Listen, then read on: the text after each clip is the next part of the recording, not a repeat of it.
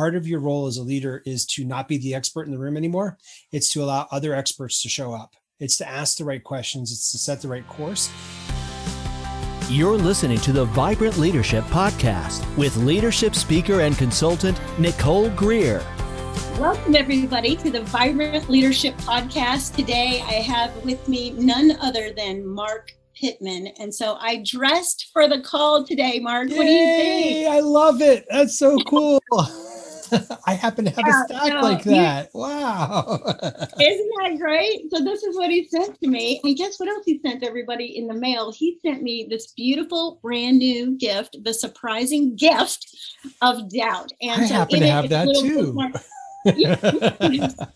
Them, and they're available for sale on Amazon. Don't miss that. Well, let me tell you a little bit about Mark Pittman, everybody, because you are really in for a treat. He is the leader and founder of the Concord Leadership Group. And Concord means like in one accord, of one heart, right? And he's been leading organizations and teams for decades. Like most of us, he's had failures and successes, and these have caused him to study leadership for over 30 years. So we're going to pick his brain today. Even if your brain looks like this, look at this. This is this little picture of doubt. We're going to take some doubt out of your mind today and, give you some clarity. He is somebody who is working on earning his master's in organizational leadership and a certification from Franklin Covey Coach. He has ongoing education with his own experience, and he has helped leaders to lead teams with more effectiveness, and don't miss this, less stress. So today, I'd like to really spend a lot of our time on this. Tell me a little bit about what is so surprising about the gift of doubt, and why should I look at this thing, doubt, as a gift? I know, because aren't we told that leaders are confident and they project confidence? And yeah. So when we're that leader, when we're in those positions, whether it's leading a family or leading a community group or leading an organization, it feels weird when we feel that doubt. But my premise in short is that the doubt can mean something's wrong, but it can mean that we're on the verge of greatness, because we're going to actually open up the entire leadership map. And instead of just looking for external cues, we're going to also look inside and figure out what makes us different, what makes us unique, and not just do what everybody else says we should do. That's right. And when I was thinking about this, I was like, this surprising gift of doubt, like the leader who thinks they've got it all figured out. So if you have doubt, it's certainly can we say toxic? Yeah, or like egomaniac, right? So I think that's absolutely huge. Yeah, that's so funny. When I talk to people that are looking at a coach, I always say one of the best questions for coaches that you're looking to hire is, who coaches you? Because coaches need to be coached, and I think I say this in the book too, that the safest leaders are the ones that can be led. The safest leaders are good followers. If you're a leader and you don't know how to follow, then there's usually something missing in your leadership toolkit. Okay, so don't miss what he just said. He said the safest leaders are the leaders that can be led. And say the second part for me, because I didn't get it written down first fast enough. The safest, I think I repeated, the safest leaders are the ones that can be good followers. Oh, I love that. Okay. So I totally agree. Right. So you've got to have this this humility character trait, which is so important. Yes. Yes. Okay. So tell me, what is your definition after 30 years of studying leadership? How would you define leadership? I think it's influencing others. And that's why I think whether you have a title or not a title, you can still be a leader, because we're all throughout life, we're influencing people. So that's where I would define it as influencing others. Absolutely, 100%. So in the book, you talk about, leaders have gifts and that you need to accept them. This is a really great chapter in the book. Will you tell me a little bit about accepting your gifts? How do leaders do that? How do they figure them out? Well, that's it. So part of it is figuring out the I call it quadrant 3, is where you start going internally and trying to look at your gifts. And so I have 3 different areas there: hardwiring, goals, identity. And that's where you start figuring out what your gifts are. Why am I different? And it's often, unfortunately, it's often because of the things that go wrong in our life, the things where we're not measuring up to everybody else. It's the introverted leader who's told that they have to do management by walking around, and they have to be spontaneous, and they have to have their door open. even in a COVID time, they have to have their Slack channel or their Zoom camera open all the time so people can just drop in, when that totally drains them and they think they must be broken because extrovert, they're using extrovert rules to be an introverted leader. So knowing yourself, there can be assessments. I talk about also the stories that we tell ourselves. There's the way of how we set our own goals. Those all can be ways of kind of figuring out how we're operating and what makes us unique. But the big thing, Nicole, is not to let that be a label. One of the problems, one of the gifts of people in this space of feeling like I must be busted, what's wrong with me, and learning with humility about themselves is that they don't let that be a container for them. When an extrovert will, in this space, will never just say, well, I'm just an extrovert, you have to deal with me. No, they know that they can. The reason they learn that they're an extrovert is to learn to tone it down when they're talking to an introvert. Or the reason that they learn they're a task-centered person is to learn to amp up or be a little more cognizant of people if that doesn't come naturally to them, or if it's Enneagram or ability battery or whatever the assessment or gifts are. It's to learn to flex and grow and have more compassion and grace to the people around you, not to excuse you for being a bad human being. Right. So there's like this really, I would call it a liminal place. It's like standing in a doorway, right? And it's kind of like, I know I'm an introvert. Doesn't mean I have to become an extrovert, but it doesn't let me off the hook for needing to have some extroverted energy come from me. Right. So there's that little sweet spot. What do you think? I like that a lot. What came up is I'm a total extrovert, people-centered person. And for those of you who know the lingo, there's a DISC is one of the assessments I like to use with my clients because it dates back thousands of years and it spans cultures. It's not just a North American thing. But in that, I, as a business owner, have to pay taxes and I have to keep books or bring in people that can do that well. I don't like doing that. I'm not good at that necessarily. I'm growing it I've been growing it, being better at it, but it's just like what you were saying with, we need to flex at times. Sometimes we do need to amp up some things. Sometimes we need to tone it down, and learning where those are possibilities to do is huge. That makes us much better as leaders. Yeah, absolutely. Okay. So that was one of my questions I had next, is you said you can take assessments and do things like that. You kind of rattled off a couple. So I'm curious if you want to share with us some more ideas about that, because I think people do need to take assessments. So you said the DISC, which a lot of people are familiar with. And I'll tell you, Mark, you and I are so close to this work. We just think everybody knows about it, but there might be a listener on the there might be a listener on this call that doesn't understand the DISC. And then I've never heard of the ability battery. So you can teach me something today. Awesome. So tell us about those two assessments and how they help leaders. Sure. Well, what I find is that there are stacked, our abilities are stacked. And so our hardwiring is stacked. So the DISC is a behavior-based hardwiring. The Highlands Ability Battery is an ability-based, sort of what you cognitively do quickly. And then there's also the motivation-based that I use, which is hardwiring, which is the Enneagram. That's what I happen to use. So DISC, for those of you who are watching, it comes from the ancient Greeks. They noticed that people were different, shockingly. And so they quantified them into 4 different groups based on the different humors, the different fluids in their body, whether they had more sanguine or more phlegmatic or melancholy or caloric. My parents, they kind of got depressed when they found out that they were melancholies. So I like the DISC model because D, I, S, and C have no emotional attachment to them. But it's a simple quadrant of actives, or it used to be extrovert, now it's active, fast processing, or it used to be introverted, but now it's reserved, slow or more thoughtful processing, and then people-centered or task-centered. And out of those 4, we're usually a blend of 3. And it really can help. It's behavior you can observe. You can see right now, I talk quickly. That may mean I'm an active person. If there's a stage, I'm probably going to want to be on it. Whereas it was revolutionary to me, Nicole, when I found out that a lot of people didn't. There are plenty of people that are fine not being on stage or having the mic. That was shocking to me. So DISC allows you to see the behaviors and maybe mirror your style a little bit to speak the dialect of the person you're talking with. What's underneath those behaviors is often the abilities, which are the cognitive sort of things that you just process quickly or come naturally to you. And the Highlands Ability Battery is my favorite tool for this. I had a coach, Sue Seal on Long Island, introduced me to this 15 years ago. And I feel like the Norelco razor guy. I loved it so much, I became a consultant. I didn't buy the company, but I became a consultant. You take 19 tests under time pressure, doing seemingly meaningless things.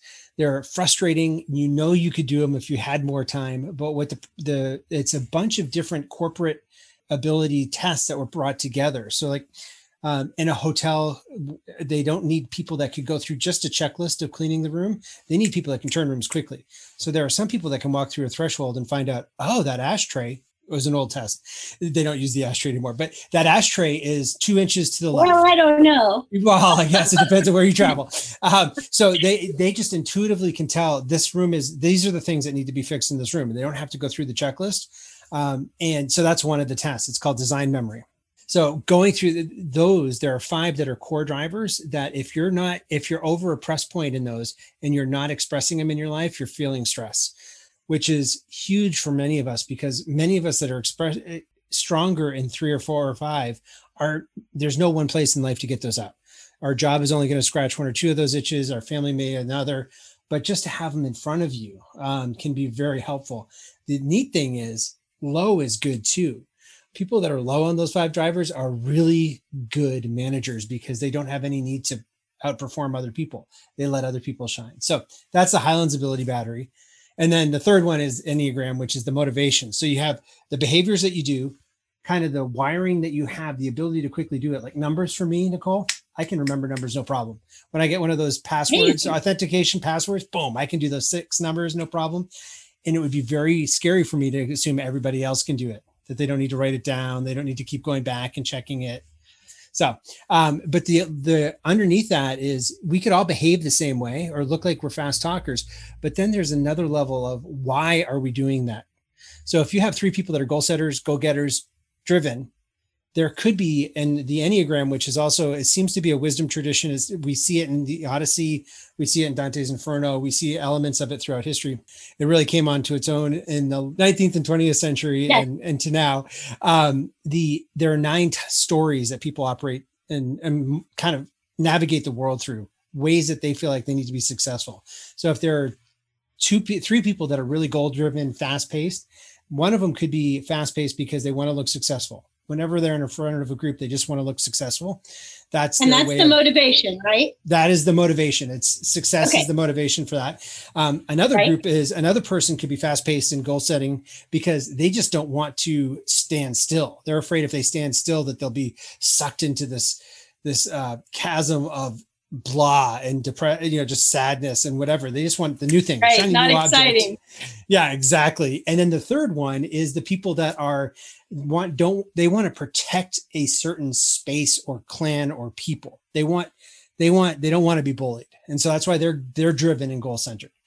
Big difference. Same external behaviors potentially, but you can help influence them and speak to them and present things to them in different ways. If you're talking to me, who's a high 7, which is the shiny new object person, when we're operating out of personality, success doesn't really, I'd love to be successful, but I learn from failure really quickly. And if I fail, I will blog it. Man, I screwed up. This is great. Check out this lesson you can learn. Where a 3 would never do that. A 3, which is a success centered. So no, there would be shame if a 3 failed. Oh my God. Right. So ability, behavior, and motivation form this wonderfully complex understanding of it. And you don't have to do all of them, but I found that those 3 help a lot. Yeah. So let's not miss this. So he's giving you some good advice, and he says you don't have to take them, but I will tell you that this will be super valuable to you if you did invest in these things, because there's out in the world, Mark, people are giving each other feedback if they're healthy. If their organizations are healthy, they're giving each other feedback. Sometimes we hear the same thing over and over again in our feedback. In fact, I was kidding around with a gal the other day, and she said, my boss tells me I talk too much. And she said, I can go all the way back to the 3rd grade when on my report card, it said, you talk too much. So it's kind of like, okay, we've been told this by other humans and we just kind of discount it. But like when you take a validated assessment and you take 3 of them that say, hey, you are extroverted, sometimes you don't manage this, it can really get our attention and help us do something better. And also help us show. So one of the teams I worked with, and I think I actually talk about it in the book, they did a lot. They got a lot done, but they didn't click. It was always stressful. It was always crisis centered. It always felt last minute. And it was after DISC helped a bit because it gave us some common language to talk about. But it was actually the Enneagram that helped the leader realize, oh, I am forcing this one person into a role that she will consistently fail in. And so when that person was able to be in a role of just designed a position that was central to our getting everything done, but was allowed to be it operating in the way that we had seen over the years, all of a sudden she flourished. And so what this person said to me was, it's that whole thing, a weed is just a plant in the wrong place. That plant was growing in the wrong place, or I was trying to force it into the wrong pot. But because of this particular typology, I was able to figure out, oh, maybe I should try it in this soil or in this kind of pot. And it became incredibly helpful and a lot less drama, a lot less drama. Yeah. And that's what we all want out there in our workplaces is less drama. That is for sure. What do you use in your practice? So what kind of assessments? Well, I also use the DISC, love it. But then I also use the Path Element Profile, which is built around earth, water, wind, and fire. So people either get a 70s band in their mind, or they think, they think, what kind of voodoo do you do? Or some new age thing or something. But it's very similar to the DISC. But I love the sticky images of if I said, oh, Mark is a wind, which you are. And so Nicole is a wind as well, right? Which just means like we can be the wind beneath people's wings, or we can blow their hair back and they will be like, what is happening? Okay. So I've seen that. I use that. Yeah. And then I use another one called the Actualized Leader Profile. In fact, those of you who are listening, if you want to go to alpfree.com, you can take a free one of those. And then I also use several others, but assessments, I think, are essential to leaders because one of the things that's been said over and over in research is that, self-reflection is the hugest gift to the leader. If they can stop and go, what's up with me? What's it like to experience me? That is probably the best thing a leader can do in the day. And it feels like cheating, I think. For most of the people I coach, we go through school and we have people telling us what to do. We go through sports and we have coaches telling us what to do. We get a job and we get told what to do, and then we get measured on the ability to do it.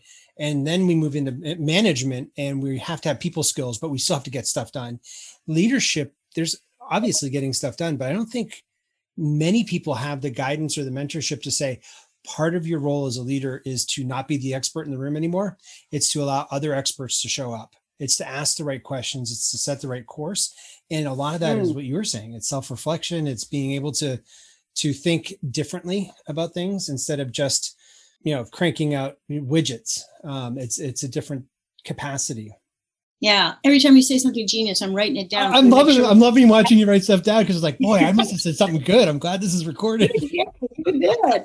Okay. Well, so here's my next question for you is that you talk about stories in your book. It's in chapter 6. And I just believe that one of the best ways to teach people or show people what you're thinking is to share a story. So will you share with me how leaders can use stories to enhance their leadership? One of my favorite tools for this is I learned from a guy named John Eldridge, who he in a book called Epic, he said, think about the characters that you keep coming back to in movies or in stories. I mean, yes, books that you read, movies that you watch. Reflect on those. And so I was working with a group and our assignment was to choose one. And I thought, this is so cheesy because Gandalf is my guy. I mean, I want to be Gandalf. I want to be, but just Lord of the Rings reference. Yeah. So I was just thinking, and I felt so like vulnerable because it was like, this is so, trite. Everybody's going to want that. Got into the group. Nobody else had that as their character. And that was mind blowing to me. So I began getting me to think what's different about Gandalf? And even to this day, right, just off camera, I have a couple of figurines to remind me of a Gandalf-like character. But what I realized is Gandalf is a nerd, because in the Lord of the Rings books, he goes for years to study what this ring is. He goes into the monasteries, he looks into the libraries, he's going through scrolls and dust. He does the deep research, which is really reflective of what I like to do. Most of my clients don't have the time to do the research, so I want to bring the research to them.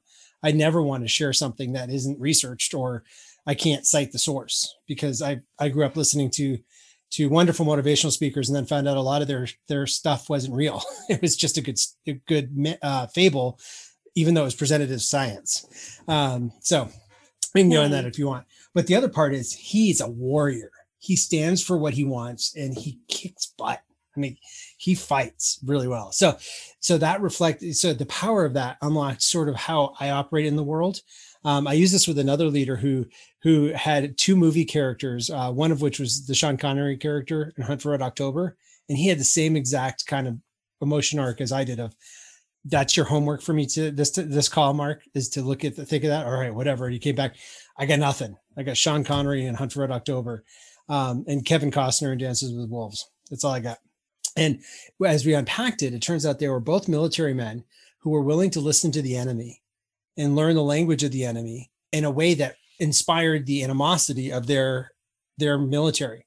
Their military was out to get them and try to kill them. It turns out this particular leader was in a unionized organization that had the labor union was trying to write poison pen letters to the board to get this guy fired, because in part, this guy was willing to look at new ways of doing business and new ways of doing their work, as opposed to the ways it was done in the 50s. And the union wanted to go back to the 50s sort of methodology of technology. And had defined its success as firing the CEO. So what it did for him was it totally centered him. Whenever we were in that fight, it kind of rationalized the fight that he was in. And whenever we were in that fight, we were able to say, okay, look, reference those characters. And it was a short code and you could just feel the shift in the emotions happen. And within 8 months, he had double-digit increases in employee satisfaction and all. But it helped him to see, this is the narrative I'm living out right now. And that's not bad. It explains, it contextualizes what I'm experiencing. That's right. So it's kind of like what would Sean Connery do moment? What would Kevin do moment, right? I love that. Maybe the character, because I heard he wasn't such a great guy, but.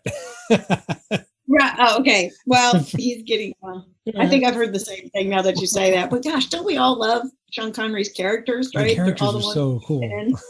Yeah, absolutely cool. All right. So I love that about the story. So what you just said, tell me if I get this right, Mark, is that we need to think about the people that we really think did a fabulous job in leadership in the past. It could be somebody in a movie. It could be somebody in our real past, a story we've heard, but then use that as a grounding point to help you recenter yourself so you can go back into the battle you're in or the story you're in and see what this great leader did. Did I get that right? You put a different nuance on it than I intended, but that was good. Okay. What I was taking a step back and just saying, what are the characters? It doesn't have to be leadership characters. It could be anyone. It might be Pollyanna, and Pollyanna. It could be. I'm a Pollyanna. I am. I get it. I love, the glad game. Yeah. So it could be any character, and it helps. Because this is the premise that I'm working from, and it's based in science, is that like my phone is an Android operating system. Some people have an Apple operating system. Human beings have a story operating system. Kendall Haven and many others have written books on looking at the research of narrative study. And we know that if you want to teach kids math, if you teach them how to write a story, if you teach them simple narrative story structure, their math grades go up because they understand what they're doing in math formulas. It's remarkable. So going back to your earlier comment about being reflective, that's what I was saying is we're reflective with ourselves. We can learn about how we're operating in our space and in our world. And that's where the stories can really be helpful. I think it's very helpful too, to learn from the leadership stories that we like as well. Because one of the limitations may be for leaders of a certain age, it may be a John Wayne type leader that they're trying to model, but they don't feel like they're measuring up to that kind of solitary, I got this all figured out swagger. And that's probably actually a benefit, because in today's culture, that doesn't cut it anymore. It never maybe did. You can't be a maverick. Well, it's not necessarily not being a maverick. It's not being, you can't be alone. You can't be isolated and stoic necessarily. It's okay to be vulnerable and need people, and different ways of doing that. It's not that you're going to be a blobbering mess or anything, but there's a stature of leadership. But admitting that you don't know is a very strong thing to do. And that's usually not modeled in some of our historical concepts of leadership. That's right. That's right. Actually, that's the most courageous thing, is to not know, to say it. Right. Absolutely. And sometimes it takes the really blows people away when you admit that. Well, I don't know. And that's why core values, I mean, I don't know if we're going to go there, but core values is one of the reasons why it's really important to know your core values, because if you know what you stand for, non-negotiable values. My friend Brent Manswar wrote a book called Black Sheep, and it's because the sheep's wool of the black sheep is indelible. It can't be dyed. And he said those are like your core values. They can't be changed. There are aspirational values. There are other people's values that we tend most of our lives get without reflection is spent tending other people's values. But there are some core values that are ours. And as leaders, you know yours and you know your organization's. Even when a pandemic hits, or the economy goes south, or something happens and upends your business, you can say, I don't know what's happening. I don't know the way forward, but I do know what's not changing. We're still going to be this, this, and this. And that becomes your kind of moral compass as you walk through that. Yeah, I love it. Okay. And so I have a resource. Do you have a resource about core values? If nobody's ever thought, I better figure out what my core values are. I'm so glad you asked. Actually, yeah. ConcordLeadershipGroup.com/values. You could get a free values indicator for sure there. Yeah. Okay. How about fantastic. yours? Okay. Where's yours? I can send it out to you as well. If you will just email me at Nicole@Vibrant Coaching, I'll send you a core values exercise you can do. So I would be cool if you actually did both of these, because then you can compare results and then, get a gut feeling for what really works. Yeah. One of the things I know, Mark, you and I, we have seen this in the organizations we work with, is that they'll have a list of core values hanging on the wall or in the employee handbook, but there's not a lot of talk about it. And I think it was an exercise that they check the box off. Okay, we did that. Yeah. That's right.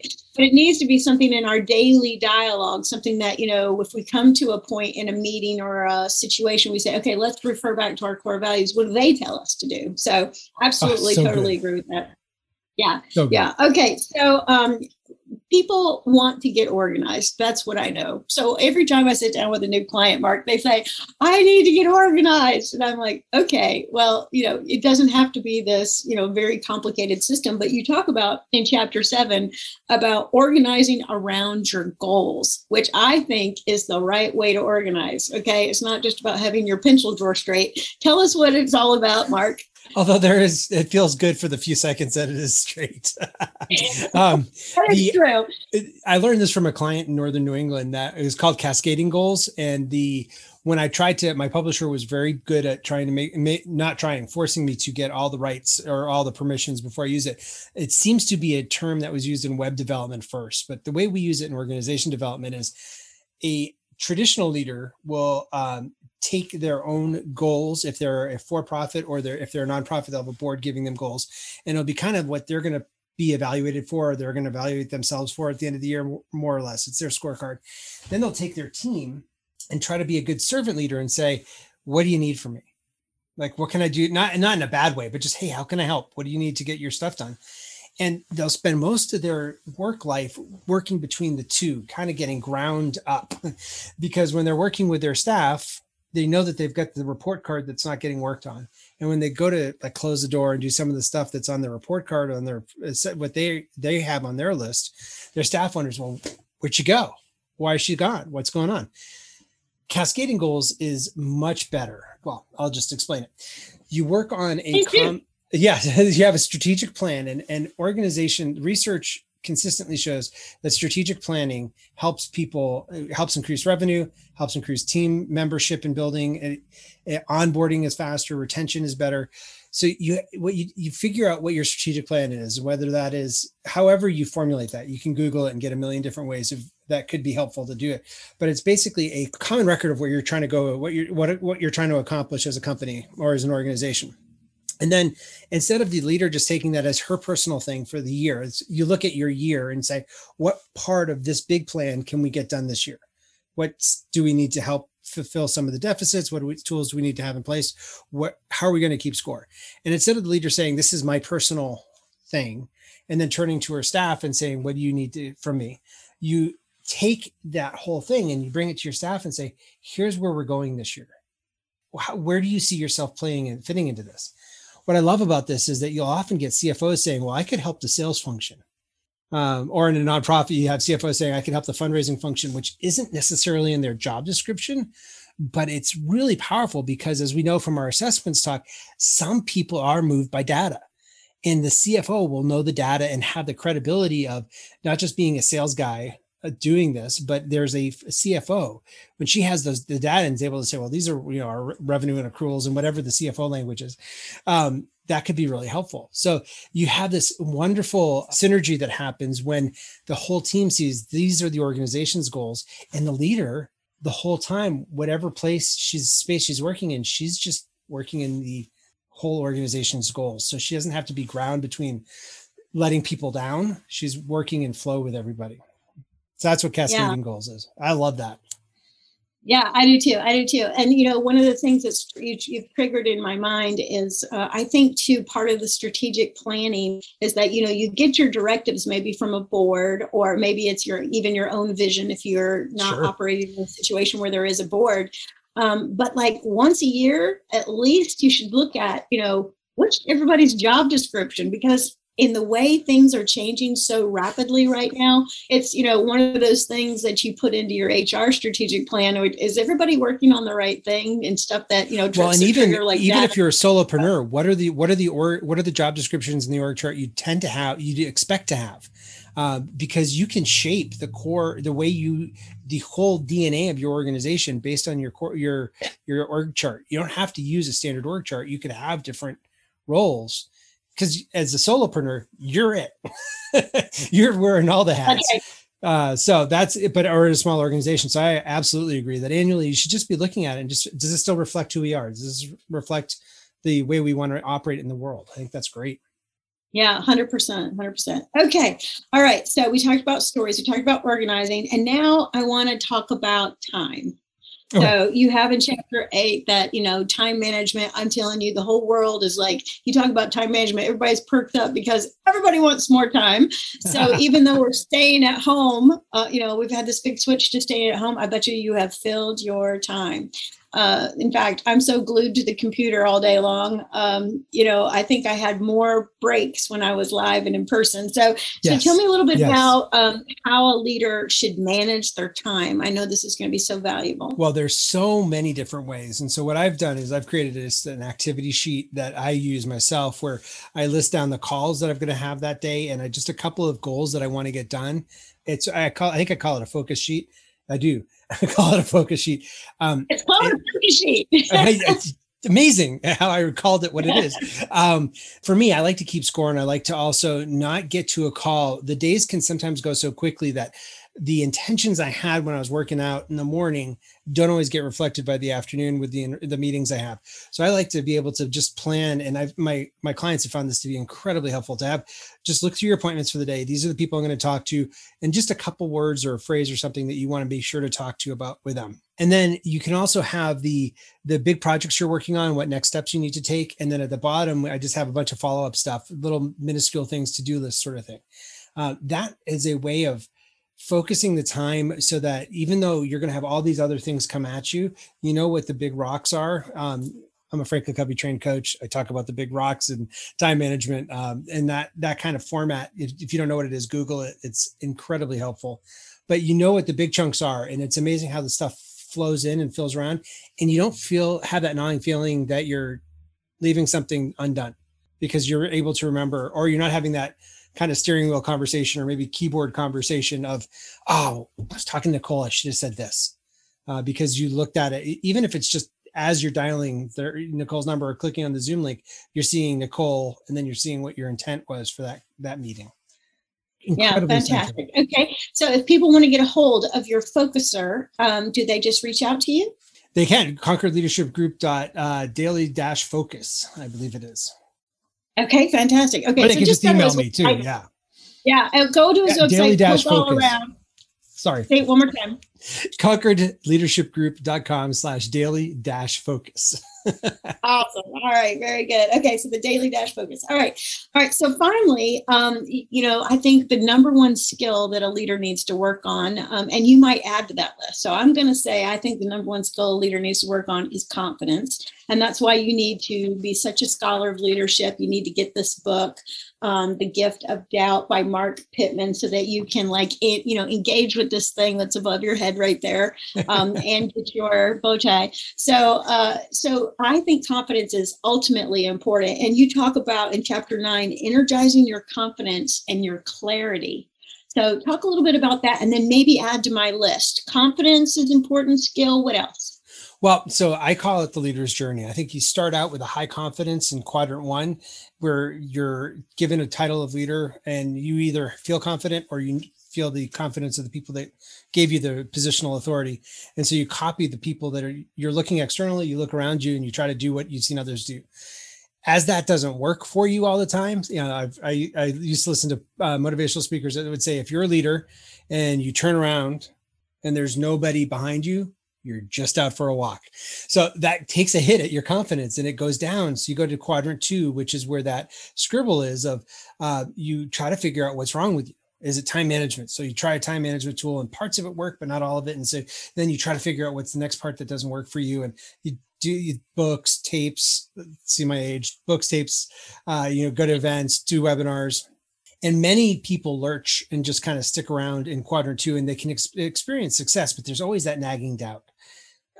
The doubt then becomes the gift that can be the looking at the other half of the leadership journey, which we don't know about, which is the internal stuff, the stuff we've been told to ignore all our life. Those are just emotions. Those are just subjective. We need the hard data. But when we move into that and do the stuff we've been talking about this whole conversation, we start rebuilding our confidence because we start seeing why we do things the way we do. And we start getting words and non-personal sounding words. The assessments give us some sort of kind of objective sounding language to be able to explain why our organization is different or why we are different. And that gives us the confidence to be able, and the clarity to be able to see what's needed next. Because sometimes we do need to follow somebody. We need to find somebody that can be a good mentor or guide or something. Sometimes we need to learn something. And because we've done the learning in quadrant 2, we know what is good for us. Is it, some people are readers, some people are listeners, some people are kinesthetic. They need to be walking or moving around or acting it out. Or we need to know, do we need to go inside? Have I tried the external stuff? And is it the internal that I need to do? And the clarity comes from with your staff. What quadrant are each of the people in? And how can I help them be the best in that quadrant? Because each quadrant has a gift in itself. But it's just that if what I love is, and where I don't know for you, but where I find in my 18 years of being a coach, the greatest joy is with the people that have tremendous success, so much so that everybody around them believes, they've got this all figured out. But the leader themselves knows they don't, and they don't know how they're going to do it again. That kind of nagging doubt, that imposter syndrome, that kind of faking it, the negative faking it till you make it, can really be the entryway into rebuilding the confidence by figuring out that, I am unique and I'm different. And not everybody sees the world like I do. Like you said about DISC, you and I know DISC, and it's something we've studied and certified and done for years, taught for years. Right. But not everybody does. So it is somebody's first time. And so you reminded me that, let's just take a step back and explain it, because this could be new for people. Absolutely. Absolutely. So I have just adored getting inside of this. So everybody, I want you to take a look again at the surprising gift of doubt.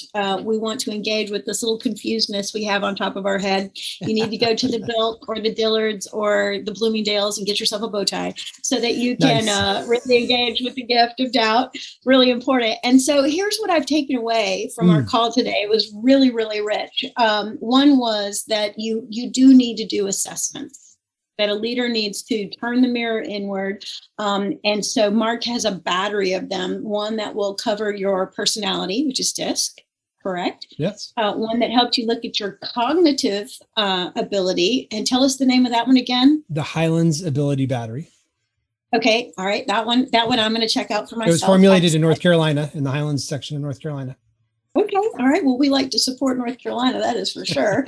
All right. And then the third one was the Enneagram. So I do know if you were curious about that when we were rattling off numbers, the Enneagram is an assessment that works on 9 numbers. And so I am a 3 and Mark is a 7, but we are like kindred spirits. We're very close. Yep. I have a lot of 7-ish things that go on in my life. But if you're curious about these numbers, I know you can go and Google Riso Hudson. Yes. And go out there. They have a free version. Is that the one you use?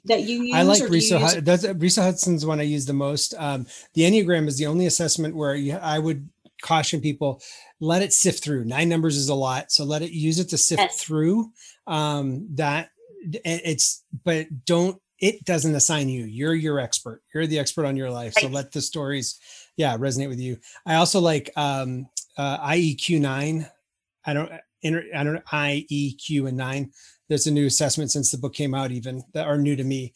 And then anything by Beatrice Chestnut is great. She wrote the 9 types of leadership, and it shows how all 9 types can be strong leaders.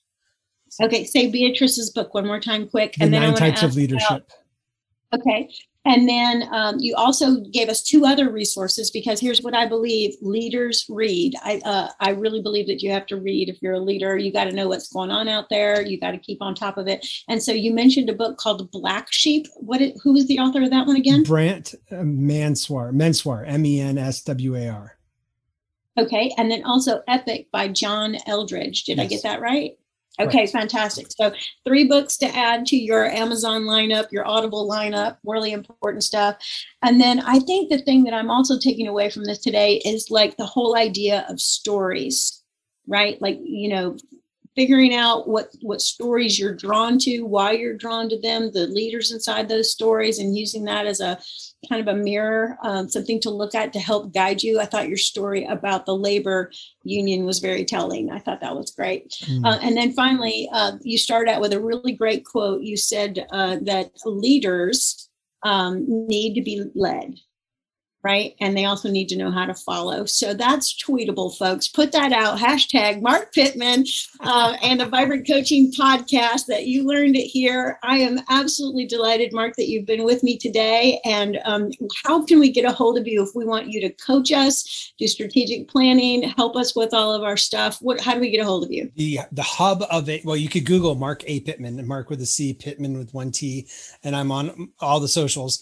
But Concord Leadership Group, CONCORD leadershipgroup.com is where all the different, there's the hub of the spoke, all the spokes come off of that hub for my okay, very various good. enterprises.